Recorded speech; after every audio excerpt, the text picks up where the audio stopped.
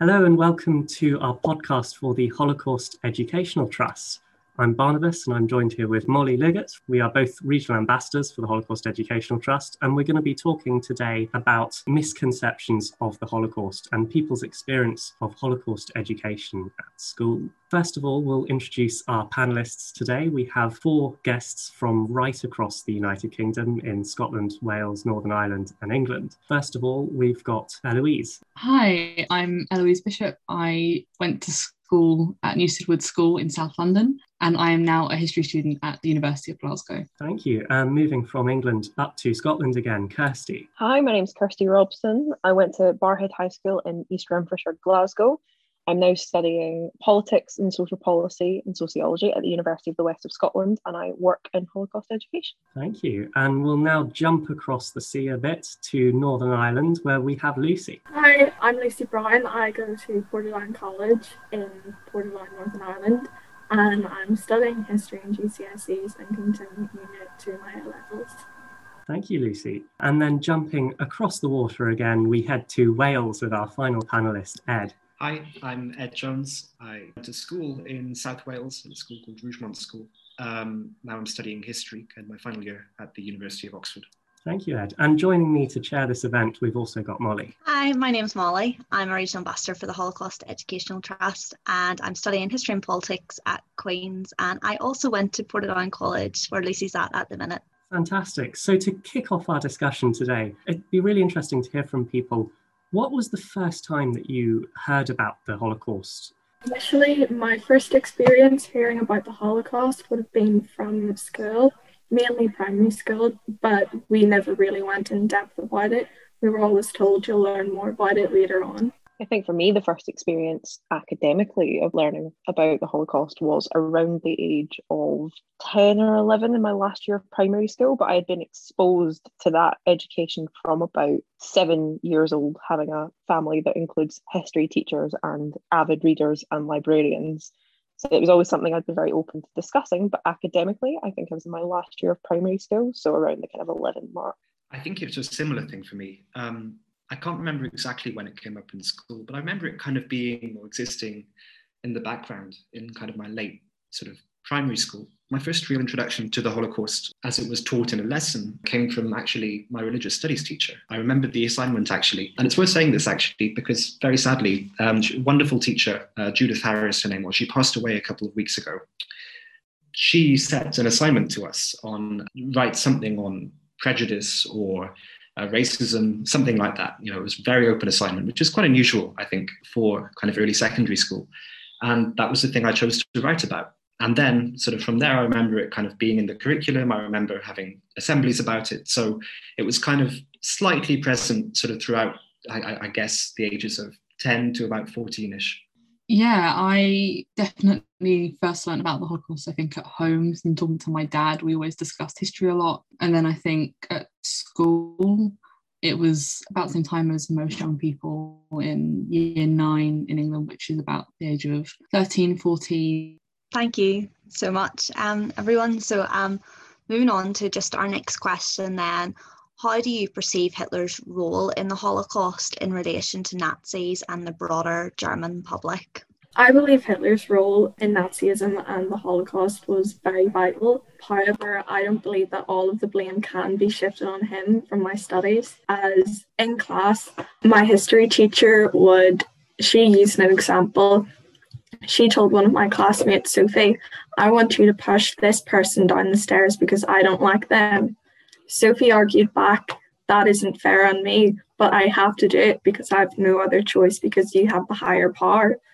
But what my teacher, Mrs. Cohen, was trying to get at was, but if enough people tried to get against my idea, then could you not overthrow my power? However, my classroom continued to argue back, with you having the higher power, you will have more control over us and we won't get much say in it. I remember a really good discussion at, aged 11 with my primary 7 teacher, discussing the concept of bystanders in relation to those who perpetrate atrocity, which looking back is quite like an interesting debate for 10-year-olds to be having. But I remember it being exceptionally interesting and hearing some really unique perspectives. And there are things that have stuck with me to this day because it shapes, I think that age group in particular, it kind of shapes how you then go on to learn and how you adapt knowledge, as your progression in this kind of education goes on.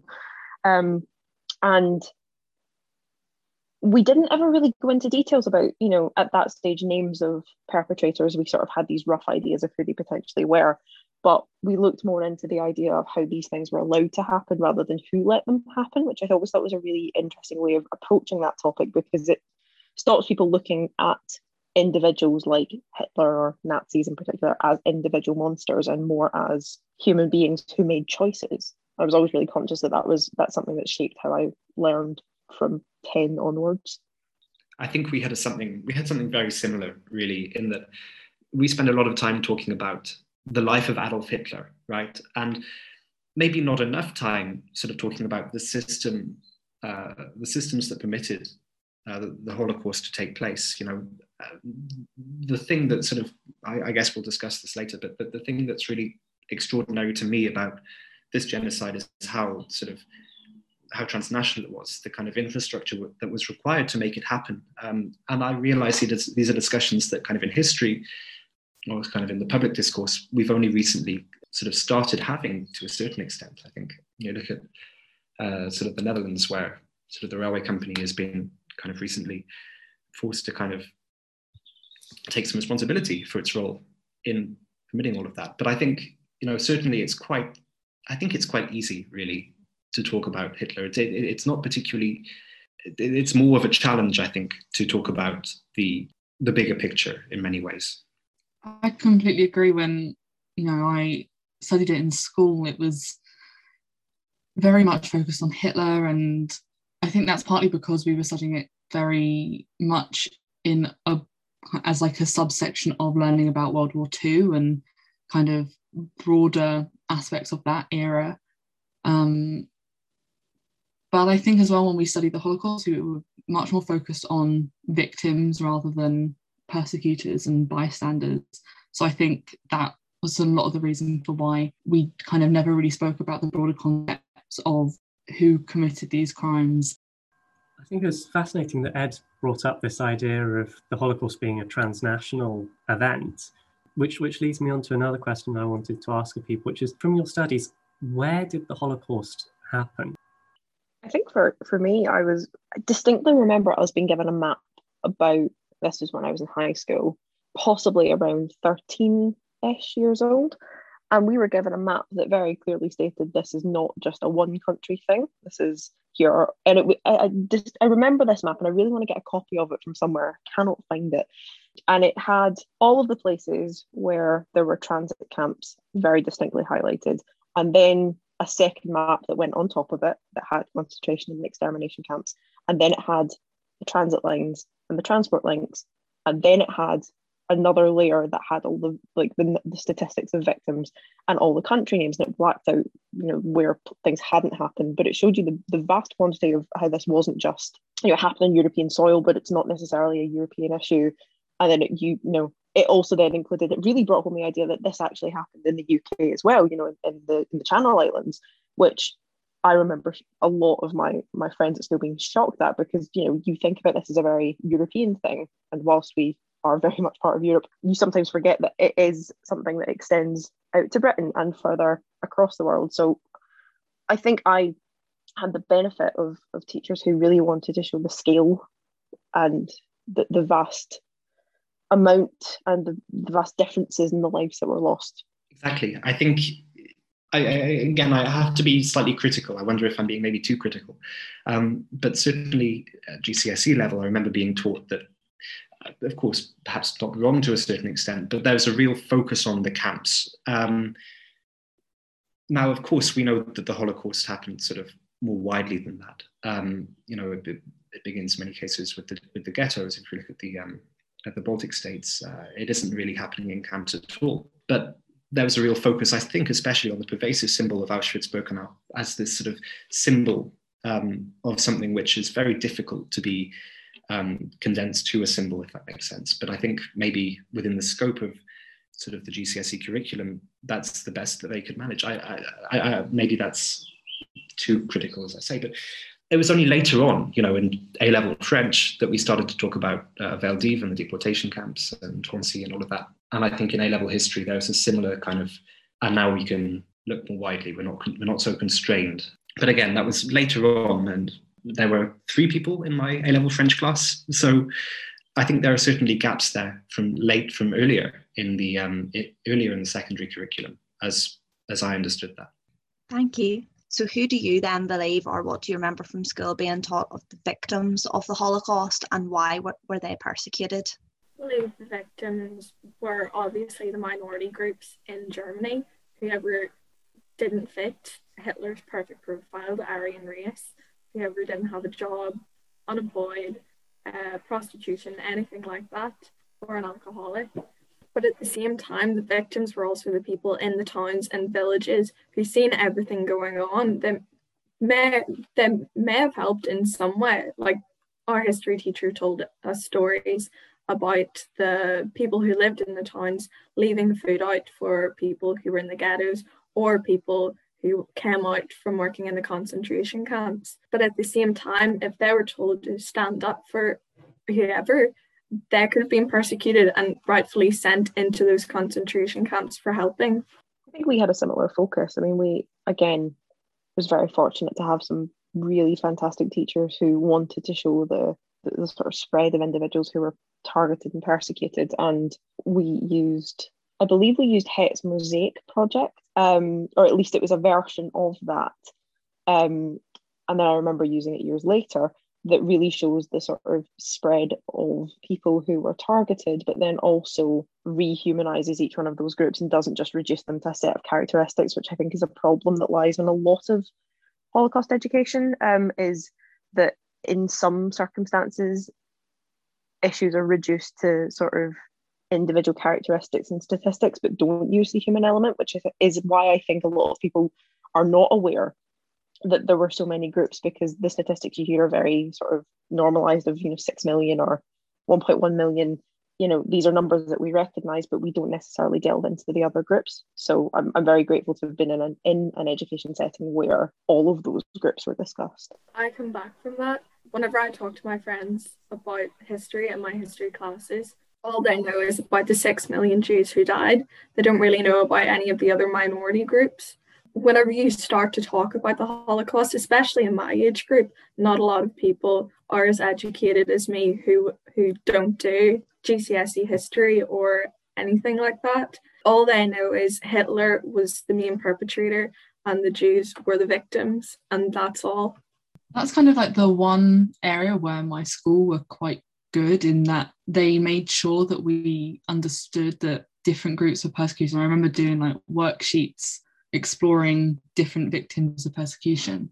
Thank you. Going to look a bit more broadly now. If I were to use the word anti-Semitism, what does that mean to you?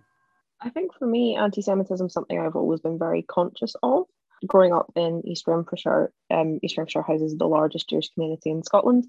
So anti-Semitism was never something that I wasn't aware of, not necessarily personally, but it was definitely discussions that were had at a young age. I remember visiting some of the local synagogues while I was in primary school. So, it was an issue that I remember being not necessarily at the forefront of social education in school, but it was definitely something that was brought up a lot. And having then gone on to work for the Jewish community in East Renfrewshire and in Glasgow, and then on a wider scale working in Holocaust education, anti-Semitism is something that has unfortunately followed me around a little bit. And especially in the context of Holocaust education, people seem to link a lot of things unnecessarily, and that results in abuse in anti-Semitic ways online and in person, which sometimes is a massive hindrance to effective Holocaust education, because you have to then start debunking 8,000 myths on the side before you can get to the point of an argument. But I also think there is scope in that circumstance to use it as a bit of a bounce board for education, because you can go and debunk these theories, and then quite often it will unearth little bits of Holocaust denial, or anti-Zionism, or even just deeper anti-Semitism. But it does give you scope to then use that as let me tell you why this is incorrect, and use it as a tool for education.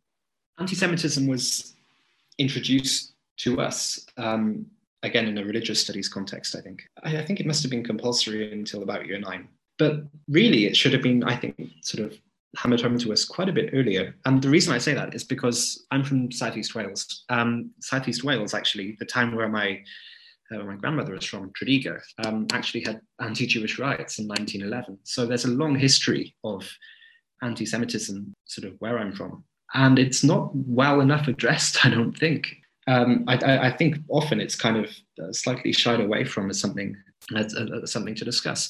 Now, I think that did change later in my school. I think sort of looking at the Holocaust in greater detail in my A-levels, that changed things. I think there was more of a discussion on anti-Semitism there, and also in my French lessons as well. But I think that was something which was relatively new, actually. I left school in 2018, and I think these sort of discourses on anti-Semitism, there's something relatively novel there, but they haven't really been around so long, actually. Anti-Semitism, I've known about it for a long time, but it was something I've, really had to contend with at school, where when we had all the issues in the Labour Party and I was saying that, this isn't right, I had a lot of people saying, kind of acting like it was a kind of second-class racism and that it didn't really matter. And, that was something I was kind of constantly pushing back against for a very long time when I was at school, with people just telling me to stop caring about and that there were more issues that were more important. It was very frustrating kind of growing up in that environment, trying to talk about it, and people just didn't want to. Thanks so much, everyone. I just have one linking back to education, then just picking up on what a few people have said. Do you think your school curriculum prepared you to be able to enter into discussions about anti-Semitism and maybe other genocides that you might know of? I think for me, taking a slightly more Scottish perspective, Holocaust education is not in the compulsory curriculum in Scottish education, in the devolved education system. So I found, and having then gone on and done quite similar interviews to this with friends of mine at university and friends from across the country, Holocaust education in Scotland differs hugely school to school, because it is down to whether the teachers and the educators in those schools really want to have an impact, and whether they want to put time and effort into developing something that is beneficial to their pupils rather than just ticking a box. So for me, my school have done incredible work in making sure Holocaust education was effective. It was, a widespread of information. It wasn't just half an hour in a history lesson with some statistics and a map. I'm really grateful that I didn't have that, but I've got colleagues and friends from across the country who got shown the boy in the striped pajamas and given a couple of numbers and then said, off you go, and that was their education. Whereas for me, I was really lucky to have a school where it spread across the curriculum. It spread both across the curriculum and across all of the classes. It was very interdisciplinary. And as I sort of progressed through my school's education system, and I went, from first year to sixth year, I kept sort of encouraging and helping out where I could in developing that level of education across the school board, across all of the classes. And like you, we had things in French, we had things in religious studies, we had things in history. And I took higher history in fifth year. So I did a unit on appeasement in Germany. And my history teacher did then go a little bit off curriculum and then go into some other stuff that we didn't necessarily need to know for the exams, but was beneficial in the context to start understanding. But my friends who didn't take social sciences or history weren't excluded from that information, because it was included in many other aspects of our school life. So I think it raises the question of whether compulsory Holocaust education is necessarily always the most beneficial thing, because sometimes it doesn't give educators scope to go off and develop something that they think is beneficial to the people in front of them. I know we looked at testimony from survivors that were incredibly local to us, like ones that lived 10 minutes away, and we had them come in and speak to us. That's not possible for everybody. But for us, it meant that the education we received was immersive, and it was fantastic because we were really put in a position where we had to learn about these things locally because of our sort of shared history.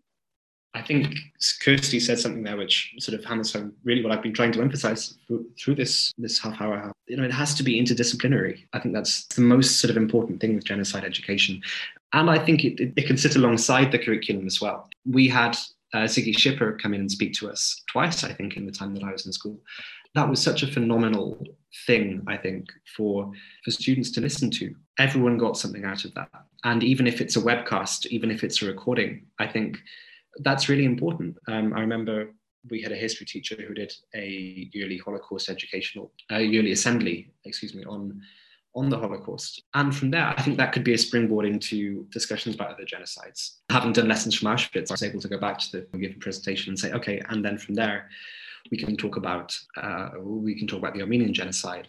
We can talk about, this was 2017, I suppose. So we can talk about the Rohingya genocide. And, we can say, okay, these are very different events because every genocide has a very different character. But talking about the Holocaust, I think, kind of paved the way to having those discussions, which I think is so, so important if we're to derive anything out of Holocaust education for the modern world. My history teacher this year has completely opened a new chapter for us all. She has went off the curriculum slightly, but only to tell us stories and real life events that have happened. She's put so many sources into our work and is helping us to actually understand what has been happening and to give us so many figures. And even she posted a live video with hundreds of people from the UK where a Holocaust survivor was being interviewed on her time or during the time of which she was persecuted in Germany and soon travelled to the UK to escape the horribleness of the Nazis. But the sources that we've been given have really opened our eyes to what Nazism, anti-Semitism, everything that has happened to help me understand a great deal better, even though I'm only 2 years into my course. You mentioned something really interesting there, which is that your teacher went off the curriculum to then incorporate all these personal histories. I was wondering, what are people's experiences of hearing survivor testimonies or listening to life stories and incorporating those as part of your education? I think for me, survivor testimony has always been a massive part of this kind of education. I also think it's a fundamentally vital part of this kind of education. I think I've already discussed the concept of rehumanization and making these numbers matter in a context of somebody standing in front of you. I think I was 16 when I first, stood next to a survivor and heard her tell her testimony. That was Eva Clark. And then from that, it almost became a little bit of an addiction, trying to meet as many as I could and have those experiences with as many people as I could. The survivors I have worked most closely with happened to be quite local to me, which meant that they were able to visit the school that I attended quite a few times. They became frequent visitors, which was Henry and Ingrid Wooga. And Henry and Ingrid both came to first England, then Scotland via the Kinder transport. Henry was interned on the Isle of Man for being an enemy alien category A. And they've dedicated their entire lives to educating our community, Scotland, the UK. I know Henry spent years going back to Germany to lecture and do things as well. So they lived about 10 minutes away from our school. So they were quite frequent visitors. And we sadly, Ingrid passed away last year after nearly 75 years of marriage to Henry and changing hundreds of thousands of lives every year.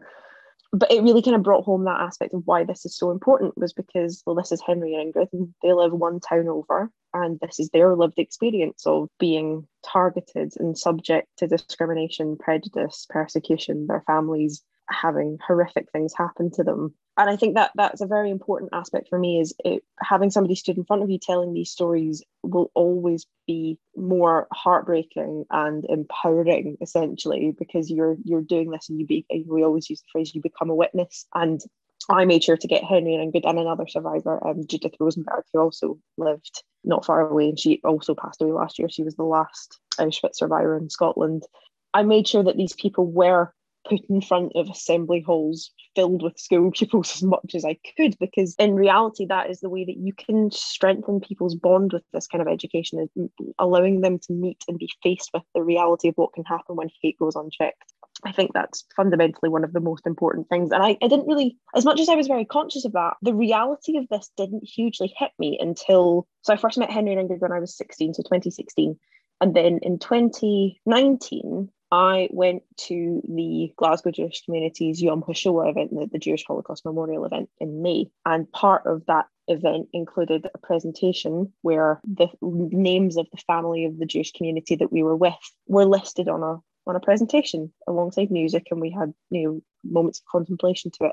And it wasn't until then when I suddenly realised just how many connections there were just in a room in a synagogue of people that I would go on to work with and become friends with, and just see the extent to which that this is an issue that is felt right on our doorsteps. And I think that's why survivor testimony in particular is very important, not just necessarily survivor testimony, but looking at lived experience and then that sort of generational trauma thing. Because for me, it's the fact that I have friends who are my age who have that connection through their great grandparents, for example. It's being put in front of people who this has happened to, or it's happened to their families, and it really helps you make something about more than just the statistics and more than just about the numbers. Thanks so much. I'm just going to wrap up, just say thank you all so much for joining us. It was so interesting as well to listen to 4 different perspectives from right across the UK, and it's interesting to hear, Kirsty, how survivors' testimonies have helped shape some of the work that you've been doing, and it's great to see as well, Lucy, only starting out at history at GCSE, that you've still got to hear a survivor testimony, even though that is online. It's fantastic that's still able to continue, as I believe that that's something that's so important.